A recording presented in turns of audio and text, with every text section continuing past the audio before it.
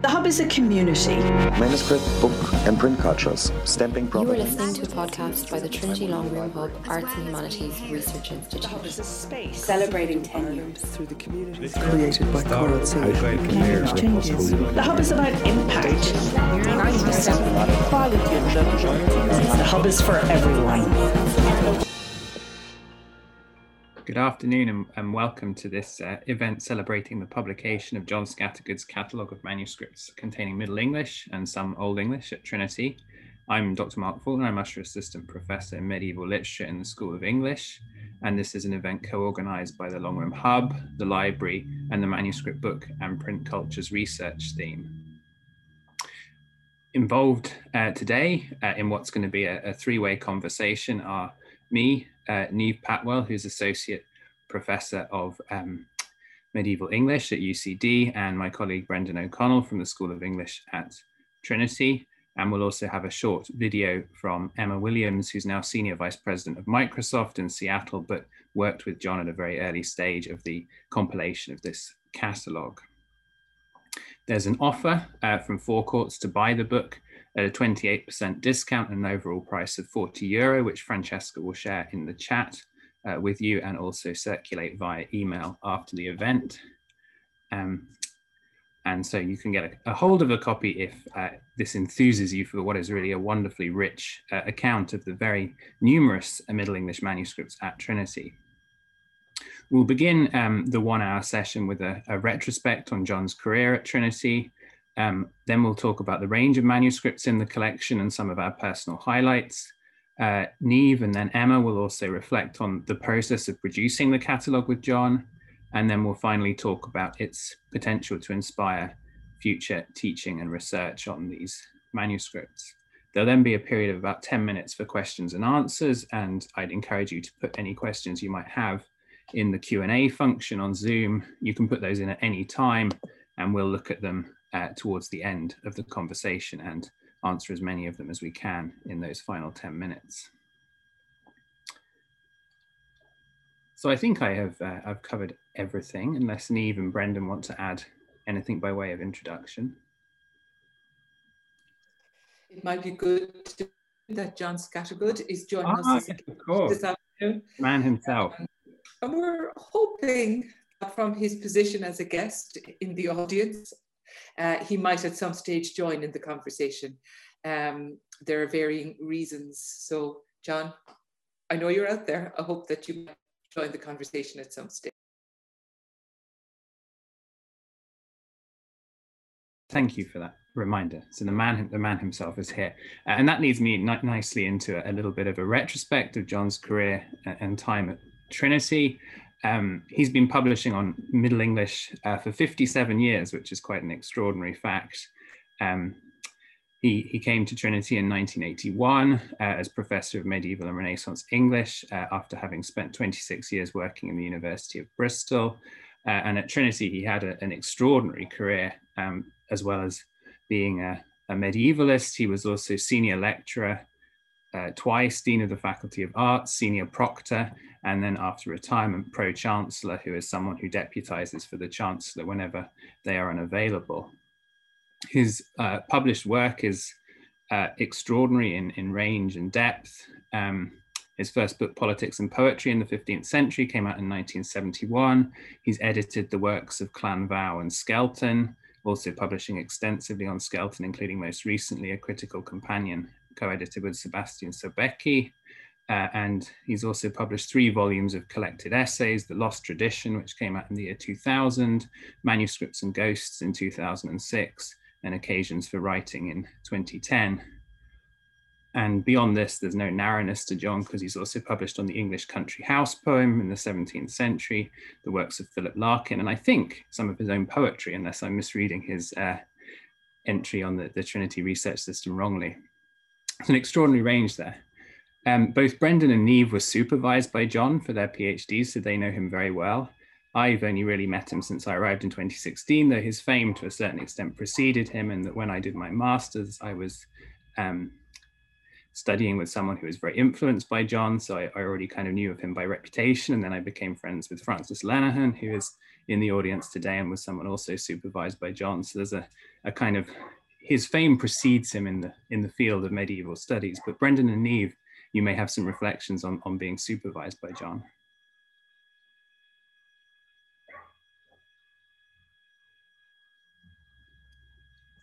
Absolutely, absolutely, we do many happy memories, and I think we'll probably touch on those as we go through some of the highlights of the collection. I think one comment that I would just like to make, I suppose, is even looking at the book here in front of me, I'm just very struck by seeing not only John's name on it, but also, of course, Niamh's as a former PhD student, and of course Emma Williams as well, from a number of years ago. And I think that's one of the great tributes that I think we can highlight today, is that I suppose the importance of this kind of continuing work with this vast collection and work that's continuing across generations of scholars and will continue into the future. Thanks, Brendan. And actually, there is a sense of being part of a community of John's postgraduate students. You know, you meet people, I'm thinking of Cliona Carney in Galway, Francis in Galway. It's dangerous when I start mentioning names. Anne-Marie Darcy, beloved of all of us over the last couple of months. You know, there's quite a community of us out there, and it's kind of pleasant to meet and bump into each other. But I presume that is probably true of most groups of PhD students. It's kind of difficult to pick out specific moments. I think I have that sense of the vastness of his knowledge. Ask him a question and he pauses, and it's ponderous, and then it comes. And I might come back to that point again at a later stage in terms of working on the catalogue. I suppose I'm also conscious of, I'm remembering actually as we're speaking, and partly prompted, Brendan, by the image of Trinity College behind you here this afternoon. I'm remembering the farewell to John when John was finishing up in Trinity, and asking him about that sense of proliferation and that ability to work and to produce work, even as he was busy with other administrative duties, etc. And I think the thing that stands out for me and that I've tried to take on board is the, you know, leave a sentence, leave a paragraph, almost ready to come back to it. And just that sense of kind of practically able to handle the research side and at the same time, you know, keep life going despite all these other onerous duties, as it were. Thanks, both Niamh and Brendan. And we'll probably hear more about the process of working on the catalogue as we go on. But I guess we want to turn now to the manuscripts themselves.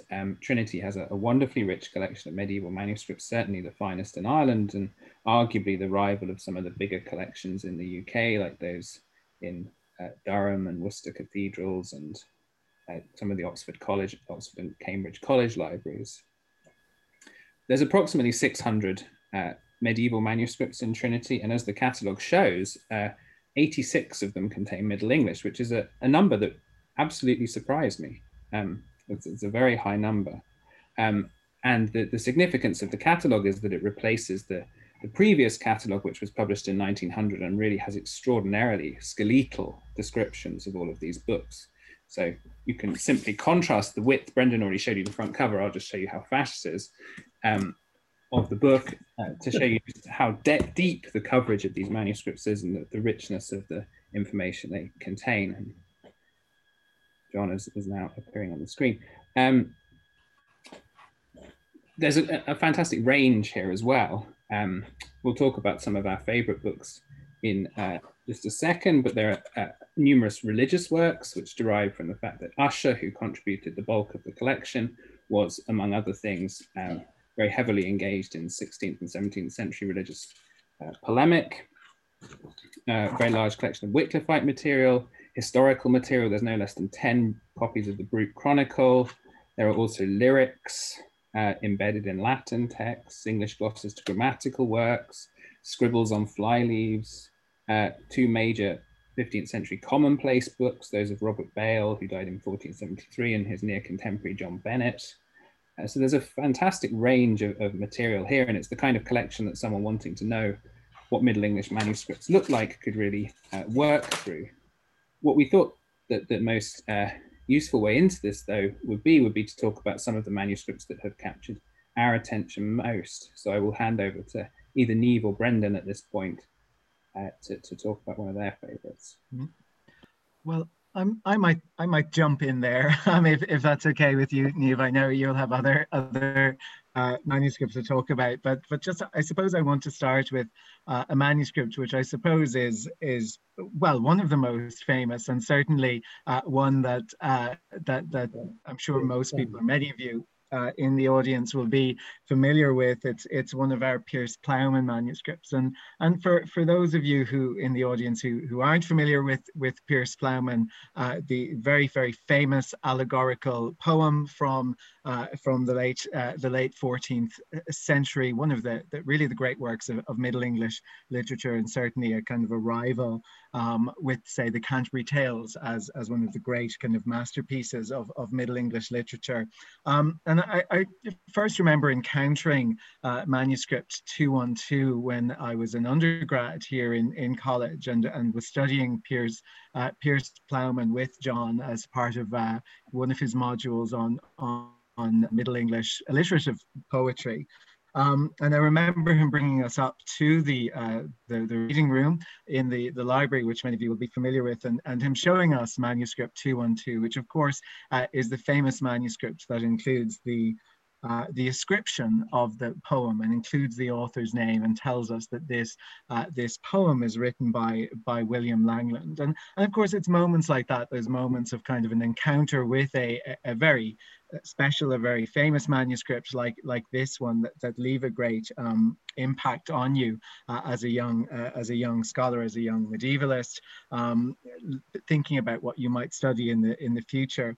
But I suppose I would highlight a couple of other things briefly, and then maybe hand over to Niamh for her thoughts, because I'm always very struck when I think about the collection and I think about the work that John has done over the years, by the fact that it's not just the big things, it's not just the big manuscripts, the kind of headline artifacts like 212. It's also these kind of little things that just shed a new light on something. So I also remember as an undergraduate studying a poem like Piers the Plowman's Creed, and reading the line about cross and all my ABC, where he's the narrator talks about how he's learned his ABC, and but he can't learn his creed. He can never find anyone to teach him his creed.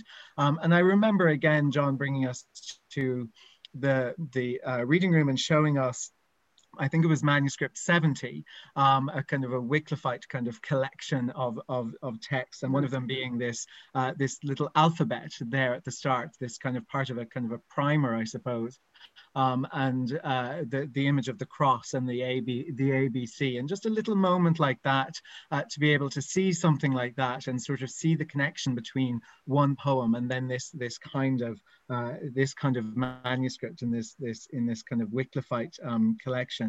And of course, I also looking at a number of other texts, some of the Wycliffite texts, and including some of the Wycliffite Bibles. And I remember being very struck at one moment as John was introducing us to some of these kind of Wycliffite Bibles, perhaps 66 or 67, I can't remember exactly, and kind of saying, you know, everyone comes here to look at the Book of Kells, but it's things like these Wycliffite and Lollard Bibles that are some of the real gems that people don't fully realize their kind of importance and how valuable they really are. So that's just to give some sense of some of the things that I've remembered and gone back to over the years. I don't know if Niamh wants to come in there with any comments on hers. Class about 25 years ago. 25 years, yes. I think, Brendan, what you were saying there about the small detail, actually, funny, that was going through my own head as you were talking. And again, I might land on TCD 70, just one that I've done a bit of work on more closely. As an example of that kind of small detail, you mentioned the alphabet. To the best of my knowledge, and I wouldn't quite quote even myself on this just yet. It's probably one of the few alphabets where you actually get Middle English lettering at the beginning of a psalter. You get the thorn and the yog. You don't always get that at the beginning of psalters. So like that in itself is an interesting little detail, and is actually replicated in a manuscript that seems to have some connection with TCT 70 that I haven't quite been able to pin down yet, except that they share same versions of those kind of very changeable, very editable in the Middle Ages religious texts, but including that alphabet. But there's another detail, and I think this in a way leads me to talk about the study of manuscripts as material objects. And I think, to be fair, this is where John, I think this is probably where John is at his best, like that description of the manuscripts, just as opposed to just the contents of them. I think that he has a great feeling for telling the story of the manuscript, as it were, and for just kind of picking up on little details about names, provenance, even mannerisms or tics nearly of a scribe that kind of give us some further insight as to the origin or a little bit of history or that kind of thing around the manuscript. And it also leads me to say that there is nothing like the sort of contact with the book itself. There's nothing like the material, the contact with the material object. And if we even go back to TCT 70, I suppose one of the privileges of living so close to and working so close, as in Dublin, to such a collection, and I envy those of you that can just walk across the quad whenever you fancy, okay, as opposed to more of us who have to get on our bikes and cycle in to have a look at them, that it's the repeated looking at the manuscript and what can change and shift in your understanding of it. And even if you go to TCT 70, there were specks of dirt, as I thought, on a few of those folios. And actually, I said one day, I better check those. God, I better just check those, just in case. And when I looked more closely, I realized that they were actually colored threads. And on further examination, realized that there was quite a few of them scattered throughout the manuscript. And I'm not sure, there's no guarantee that that would have come up. Some people might argue that it would have come up even better on a digital because you'd have had the close-up facility, as it were. But it's just that privilege of having contact with manuscripts and allowing them to tell you their story, allowing the bits and pieces to come at you at the kind of more complete picture, not just of the contents, but of the material object, as it were.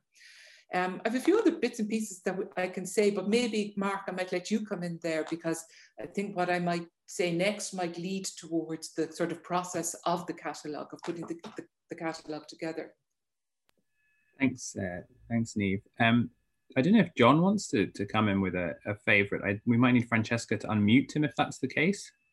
But we could just try and pause a moment.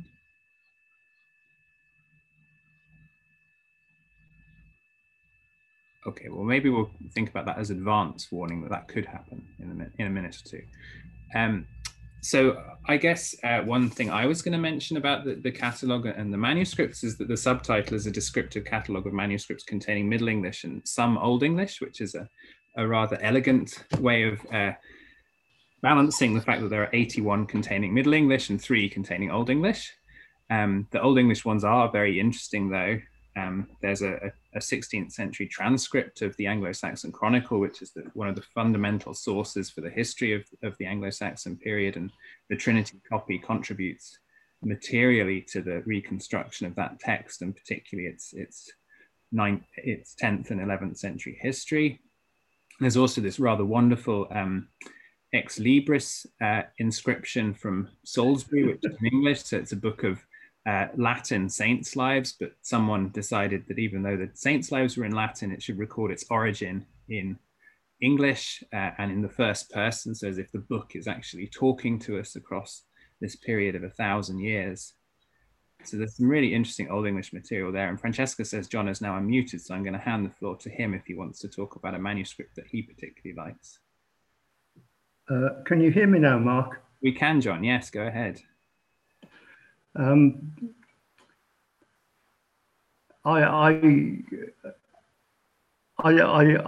like one or two manuscripts.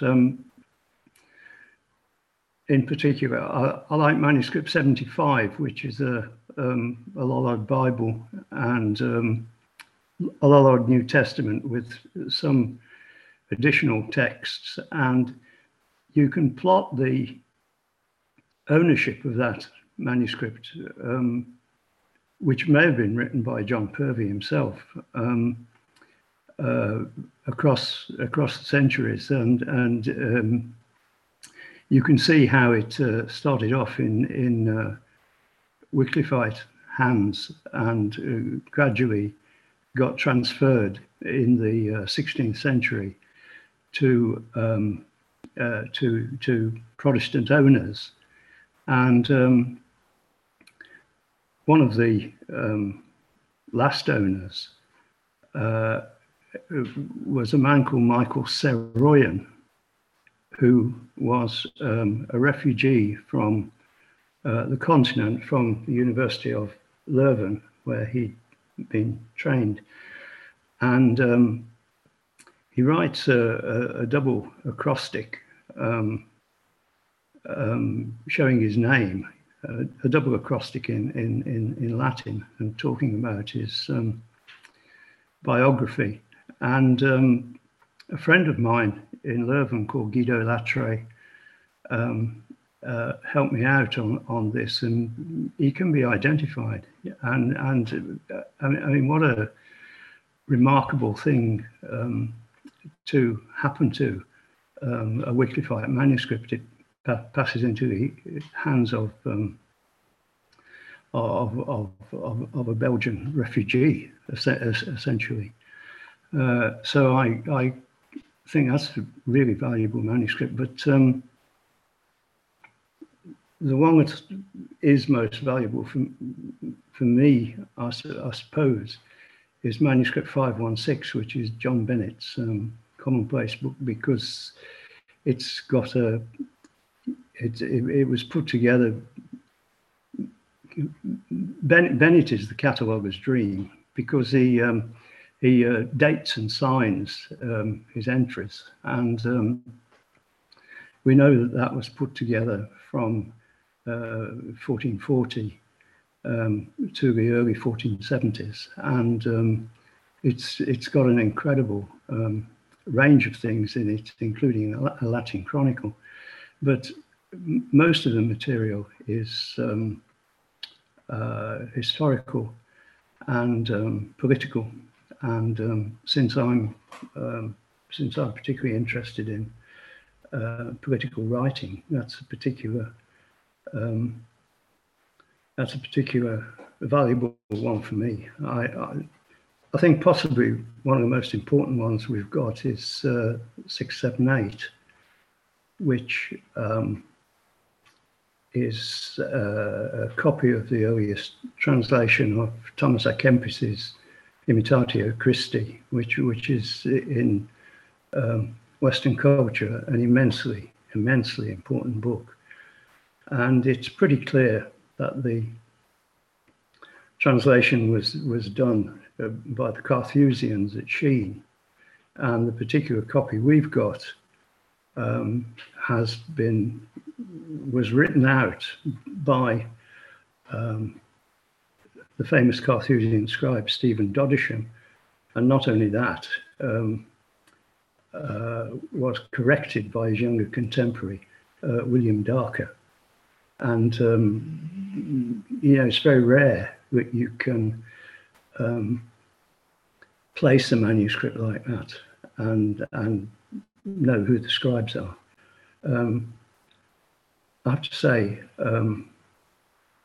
the late Ian Doyle worked out most of this for us, but Ian was a great supporter of this project, and of course I was glad to have his input. He left me a set of notes on the Trinity manuscripts, which are invaluable, except that you have to be a pretty well-trained paleographer to read them. That's very nice. That leads us very nicely into thinking about how the book came about. And I was really fascinated to read that Ian had been working on this from the kind of 80s and had passed his notes to you, John. This might be a good point to pause there and have the video from Emma, because she talks a lot about the early stages of the project when you started in the early 90s. So Francesca, can I hand over to you to set the video playing for 5 minutes, please?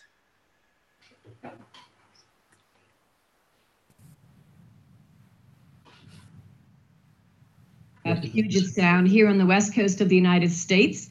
My name is Emma Williams, and I'm so sorry I can't be with you today to celebrate the launch of this phenomenal catalog. I'm very, very excited. If you can see, I received my copy only just a few days ago from the publisher. And it's been a phenomenal walk through memory lane for me to be able to page through the book and see the amazing work that John and Neve pulled together. So a little bit of a background on me. It's kind of an unusual story that I was involved in this, and that I'm talking to you from Seattle, where I am a senior corporate vice president in engineering and product at Microsoft, where I've spent 28 years in my career. So it's a little bit of a funny story, but I was actually an undergraduate in Anglo-Saxon and Old Norse in Trinity. Of course, John was the head of the English department. I was doing my postgraduate PhD in this dragon in Scandinavian mythology, so very much focused on Old Norse, Old Icelandic, and the Old Germanic languages and literature. And John asked me if I would take on a role funded by the Leverhulme Trust around about 1990 to help him as a research fellow to work on this phenomenal catalog of English manuscripts that were in the old library in Trinity. And of course, I was delighted to work with John on this. And it's pretty amazing to look at the catalog today and realize that some of my work contributed to this. And so just to touch on that a little bit, John and I would go up to the old library and to the manuscripts library and spend time looking at some of these manuscripts. And I was often there by myself all day long, with white gloves on, looking at the latest manuscript, trying to decode it and figure out what could we learn from it in terms of provenance. What material was it made of? What watermarks were there? And of course, these were always super faint, so it was a lot of fun to do forensic detective work to figure out the watermarks and to help us with provenance. And also, I think my favorite part of it was some of the marginalia that I would get to look at and transcribe. Some of the fun comments. I remember some wonderful illuminated illustrations as well, but some of the marginalia were fun, little bits of poetry, little comments. I remember one particular illustration of a cake cut into 4 quarters, and just a little kind of poem about the cake there as well, which was super fun. I think my favorite illustration, of course, which is also in the book, which was from manuscript 48, which was the first letter of the word Adam. And it's a beautiful, beautiful, stunning, illuminated illustration of a sort of half bird, half cat. And since I'm a cat person, I absolutely loved it. And so I'm so delighted to see that Jane Maxwell chose it with John to be one of the core illustrations in the book. And I think overall, my favorite memory of working in the manuscript library was this amazing moment when I would look up from some manuscript I was poring over intensely, and just to see the dust motes dancing in the air in the afternoon sunshine. It's funny, I don't remember Ireland raining at all. I just remember my time there filled with sunshine. And of course, I know that's just memory putting a rosy tone on it, but it really was a beautiful experience. And one of my other favorite things I think about the manuscripts were some of the other comments written in other languages. I do remember in manuscript 174, I was so excited that there was a little bit of Anglo-Saxon, because of course I was an Anglo-Saxon and Old Norse scholar. So those were my favorite moments. And I remember one that said, off Siabari ich eum, from Salisbury I am. And so that was super exciting moment for me. And I'm really, really glad that John captured that in the catalogue when it was published. And so all in all, I just send my very best wishes to you all. I wish I could have been there with you, but with 8-hour time difference and 5,000 miles away, it's a little difficult, but my heart is there with you. And someday when I finish my career at Microsoft, I know there's a bunch of really interesting Icelandic manuscripts there in the old library that I'm twitching my fingers to get my hands on, and particular manuscript 1017, which is a medieval bestiary in Icelandic. And I'm pretty sure there's dragons in that as well, which would be amazing to get back to at the end of my career from Microsoft. So very best wishes to you all, Jane, Niamh, and John, and congratulations on the catalogue. And I look forward to staying super proud and very happy about the work we did together. Thank you all.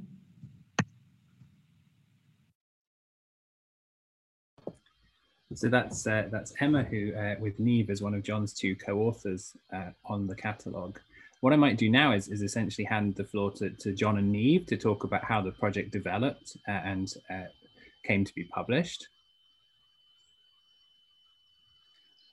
Do you want to jump in there, John? Yeah, I'll start, and John, I'm sure, will come in at some stage. All I'll say is that I notice 2017 is mentioned as a date by which I came on board. I think that's being generous. I think it goes back way longer than that. Too long to actually mention without blushing as to how long I'm working on the Index of the Middle English Prose. And it became obvious at some stage, it was kind of obvious from the beginning really, that, as John puts it nicely in the introduction, that we had common cause. And that it would make a lot of sense to share our work, our checking, our gathering of data, etc., etc. Of course, he would have had more focus on the description of the manuscript than I would have, and I also have the I was going to say privilege, but maybe that's not quite right. The slight disappointment, maybe. I don't have to deal with the poetry. You get to stumble on it, but I don't actually have to spend time working on it. But I suppose for me, what I want to say about the process is, John, I don't know if you remember, and you probably still have them, but the boxes. You handed over real old-fashioned kind of boxes for string files. Inside in those, there was a single, I don't have an example here, there was a single paper file for every single manuscript. And inside in that file, some were very thin, some just because of the paper. That's kind of, I really almost want to give an archaeological excavation into the nature of this work. Like, you had Emma's handwritten notes on jotters, lined jotters. You had Ian Doyle's notes. You had John's typed out in that very thin typing paper. I don't know if people recall what I'm talking about.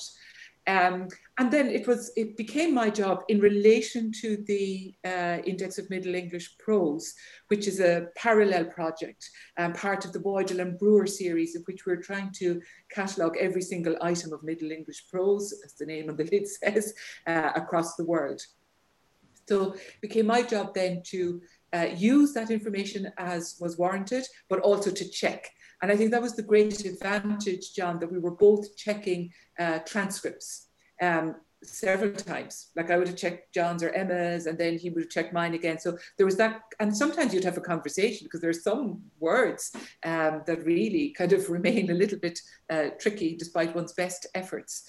So there was that wonderful sense of, I often felt kind of in awe of this box of material that was 20 or 30 years old, and just also represented all the different ways in which we gathered data and recorded data, and how it has all changed. And let me add that in the last 2 or 3 years, we're now even using our camera phones. I'd often do that, is, because I'm at that last stage of kind of checking just in case we've missed something, and doing in for the Middle English Prose.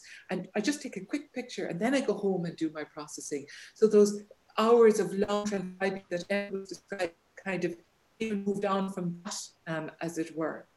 I have something else I might say, but John, I want to jump in at this moment. Can you hear me? Yes, yeah. Well, it's interesting that you should put you should talk about old boxes and put a date on things like 30 years or whatever it was, because the feature of this catalogue, as far as I'm concerned, is that it went on forever, and I did a certain amount of work in the 1980s on it. But I'm not a natural cataloguer, I think. I've got one, I suppose, flaw, and that is that I tend to get interested in individual manuscripts. And if you're doing a catalogue, you can't do that.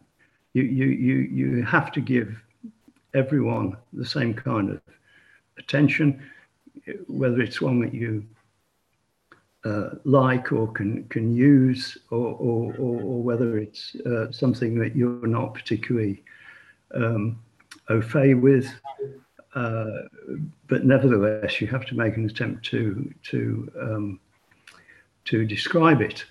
And so the progress on this was very stuttering, because not only did I have a teaching function and as it turned out, a quite major administrative function at various times, but I had other books to write, and I have to say there were books I enjoyed writing much more than I enjoyed doing the catalogue. The catalogue, you need to know a lot, and you need perseverance, and you need constant alertness, but you're never going to strike on, or at least I never did, strike on a significant intellectual idea, as you might do if you were studying poems or studying chronicles and so on. So doing the catalogue was something I had to, in a sense, force myself to do, because after a good many years of hoping somebody else would do it, I realized if it was going to be done, it had to be me. And I was fortunate in having you and Emma to help me. It's significant. I think that I didn't finish it until I was 79 years old, and I put it off as long as I could.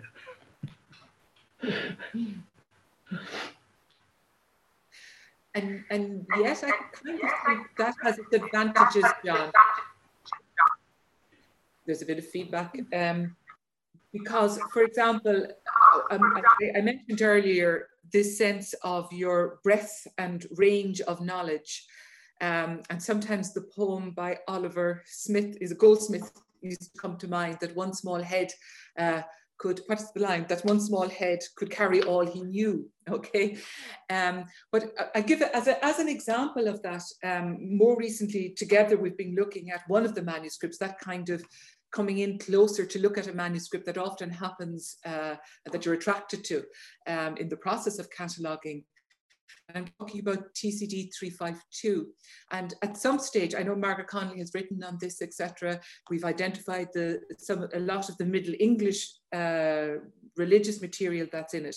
And it became apparent at some stage that this manuscript also contained printed material from the 1550s, maybe 1560s, material that would have been, for those of you who are working in the recusant period or the 16th century, would recognize as material out of the Jewel Harding. I was kind of looking at John going, what are we going to do about this? Like, what do I know about this? I've kind of stumbled on some of the names. I can kind of do a general search. And I'm deliberately showing this picture because I want to reassure him I still have his book.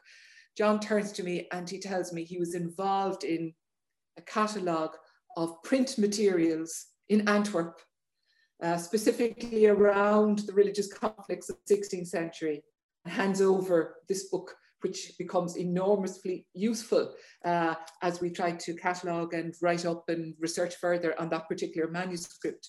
But I'm showing you the book, John. I still have it. Okay, I'm minding it. But the other side of it is that it's just that breadth is there. So maybe there's a certain advantage to the longevity of the project, you know, that you've bumped into and encountered other things as we went.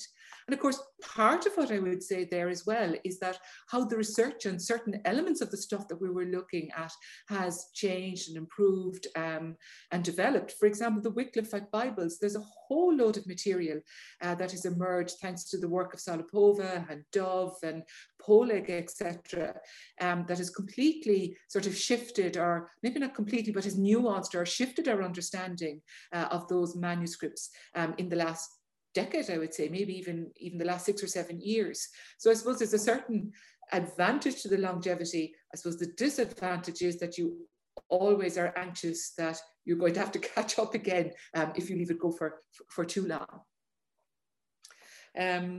So Mark, I don't know, that they're kind of my reflections on the process. I don't know if anybody wants to come in there, if John wants to say anything else. I think we may maybe move on to thinking about the future possibilities that having this wonderful catalogue creates. And one of the things that we had earmarked that we might talk about is the role of digitization in also facilitating access, and how digitization and the catalogue might work in tandem. And we've had a question on that topic from Margaret Connolly, asking about how digitization is proceeding, and 4 of the manuscripts in the catalogue were digitized 3 or 4 years ago as part of the Beyond the Book of Kells project, and another 3 will be digitized as part of the current Carnegie-funded Manuscripts for Medieval Studies project. So those are 174, which is the one with the Salisbury Ex Libris, which both Emma and I have mentioned, 270, which is a collection of Latin grammatical texts, but with glosses in French and English, and also that little lyric that was used in promoting today's event, and 519, which is a copy of Benedict Burr's translation of the Distichs of Cato. So there's 3 more, and there's going to be a kind of phased, hopefully, digitization of everything. So we can look forward to a stage when everything will be available digitally. Niamh, though, I think you wanted to talk a little bit about MS-71 and the fact that some fragments of that have been identified in the Beinecke, and that with IIIF there might be the possibility of reuniting these 2 things digitally. Yeah, that's a conversation that emerged only, I think, I was checking my email, I think it was 2018, gosh, time flies by, that there are, you know, the usual thing, there are a couple of letters missing, you know, decorated initials missing from the beginning of the sections of the Psalter. And at some stage, I think we've known for a while that those letters had turned up as 2 folios in the Beinecke collection. I think it's Beinecke 163. And I know that there was talk at some stage that people might actually work towards reuniting the initials with the manuscript digitally at some stage. And, you know, there's a certain value to that. Even though I think that we can kind of always use our imagination as well around these things. And I'm sure as work on fragments continues, there will be more and more of these things turning up.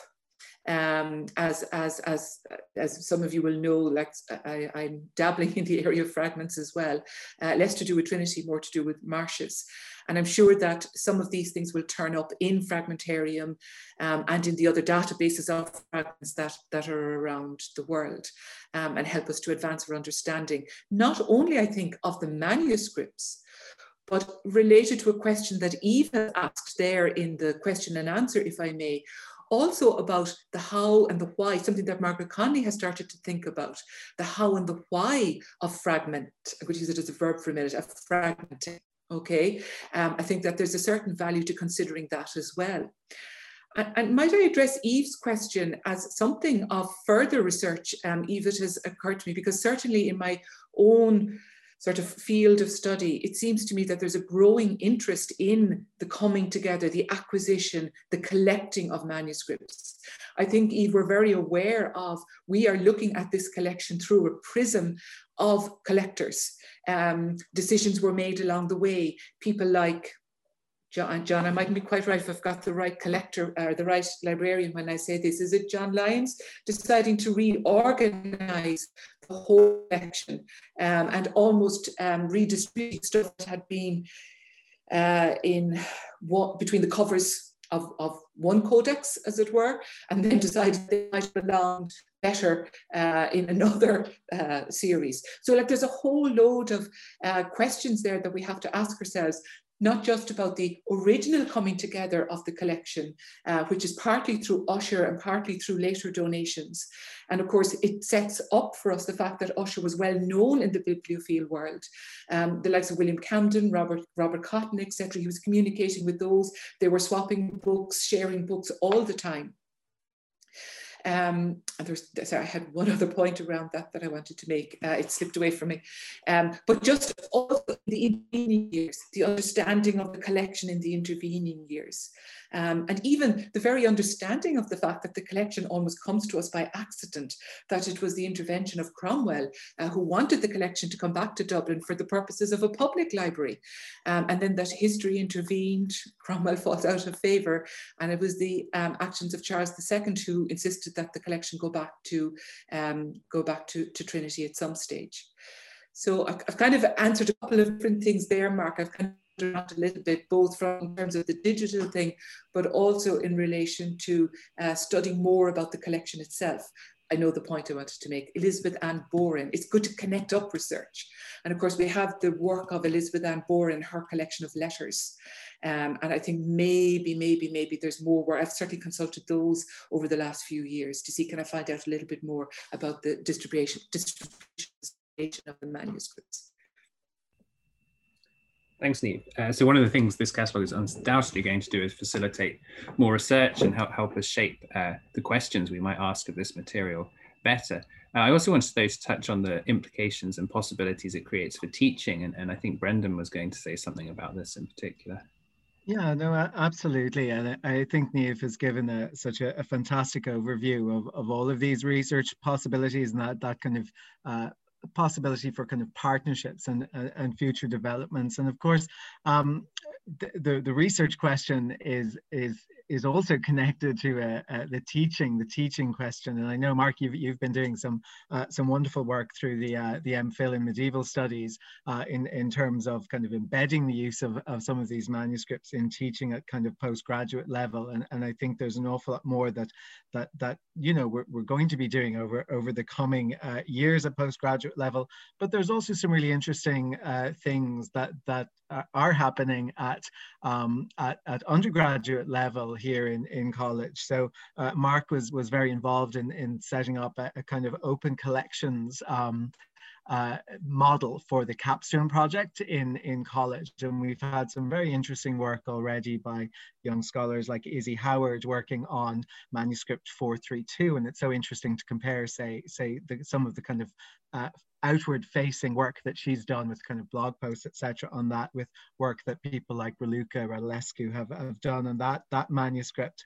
And I suppose one last thing I just want to touch on is the value really of this collection across the spectrum for teaching. So not just in terms of PhD work or master's work or even sophistry level work, but I just want to particularly highlight the work that colleagues like, for example, Anna Shahood has been doing on the Trinity elective, on the Trinity elective that is being run really for our fresher students through the manuscript print and book culture research strand in the Long Room Hub. And that elective is called A World to Discover: Travel Memoirs and Memorabilia in the Library, and it highlights all sorts of wonderful things in the collection, and including one thing that I like to touch on when I talk about Mandeville's travels, and I talk about kind of medieval travel narratives, and just even seeing the description there about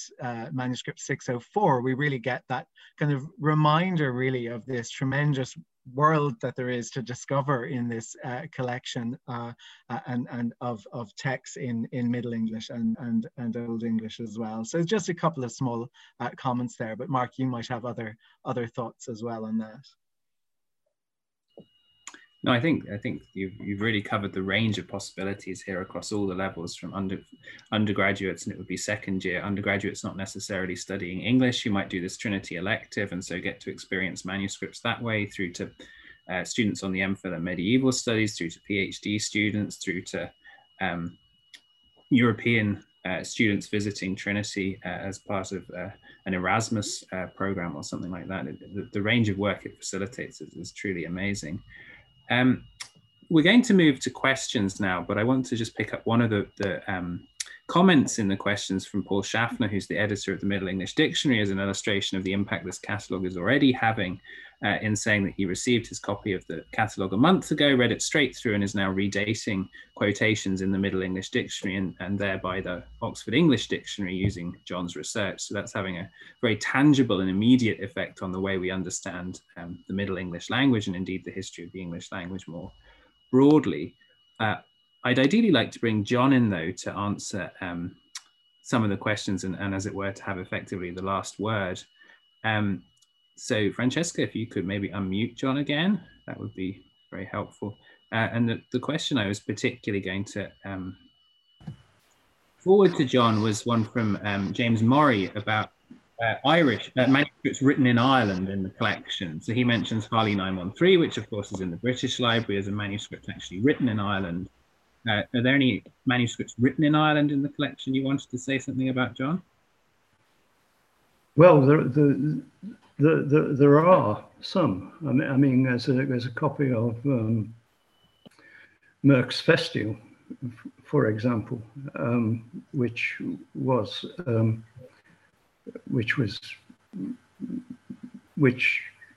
it can be established on dialectal grounds was written in Ireland. There was another one, and I've forgotten its number. It's a Latin one, which has got a couple of fragments of lyrics embedded in it, and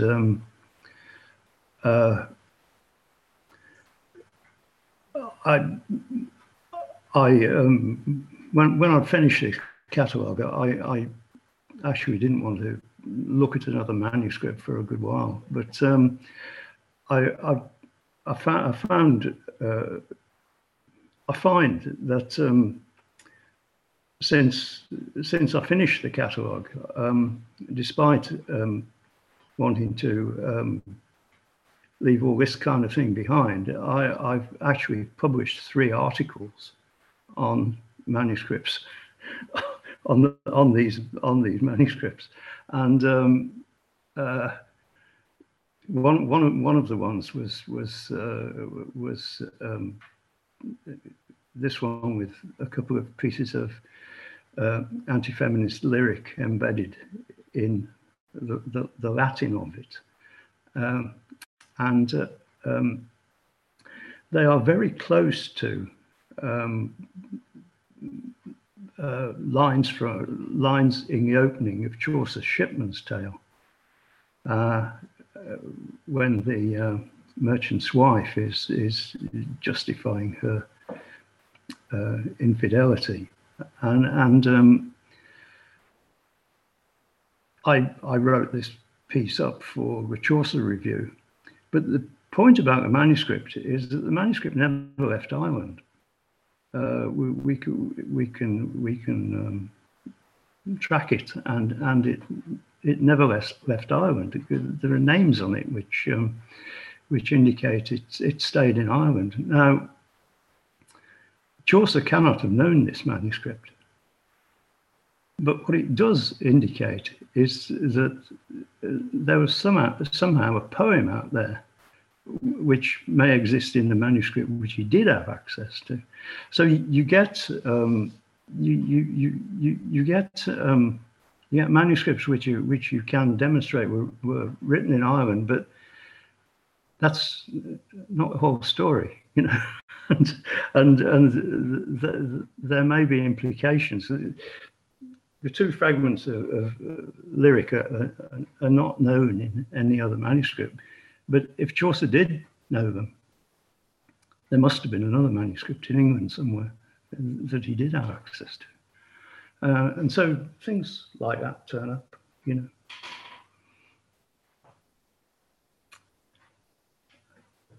Thanks, John.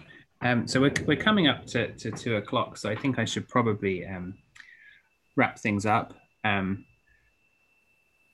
We're here to celebrate the publication of the catalogue by John and by Niamh and by Emma, and it's wonderful that John has joined us to talk about it, and that Niamh and Brendan have been able to be here to talk with me through some of its the amazing things it will facilitate. I'll draw your attention again to the fact that there is a discount so that you can get your own copy for just €40.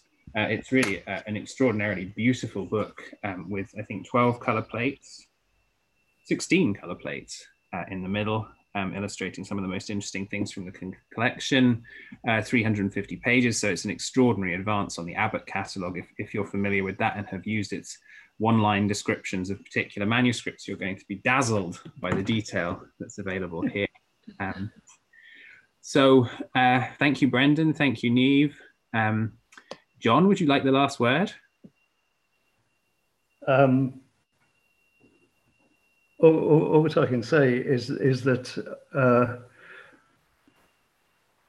usually I finish books with a sense of elation, but I finished this one with a sense of relief, I have to say, and because it had gone on so long and it had grown so big, and it's so has to be so detailed. But what I'd like to say is I thank you all for talking about it.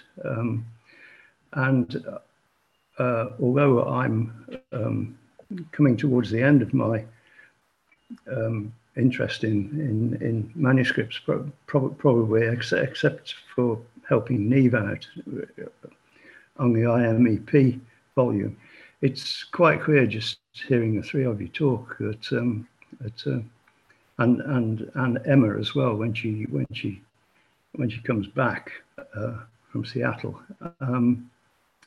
It's quite clear that medieval studies are in good hands, and I thank you all for it.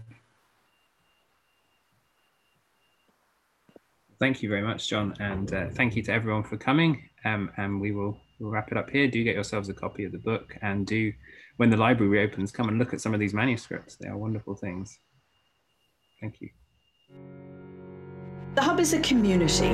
Manuscript, book and print cultures, stamping provenance towards the history of the Time O'Neill Library. As well as being heard. The Hub is a space. Contemplating Ireland through the communities created by Coral Sea. Changes. The Hub is about impact.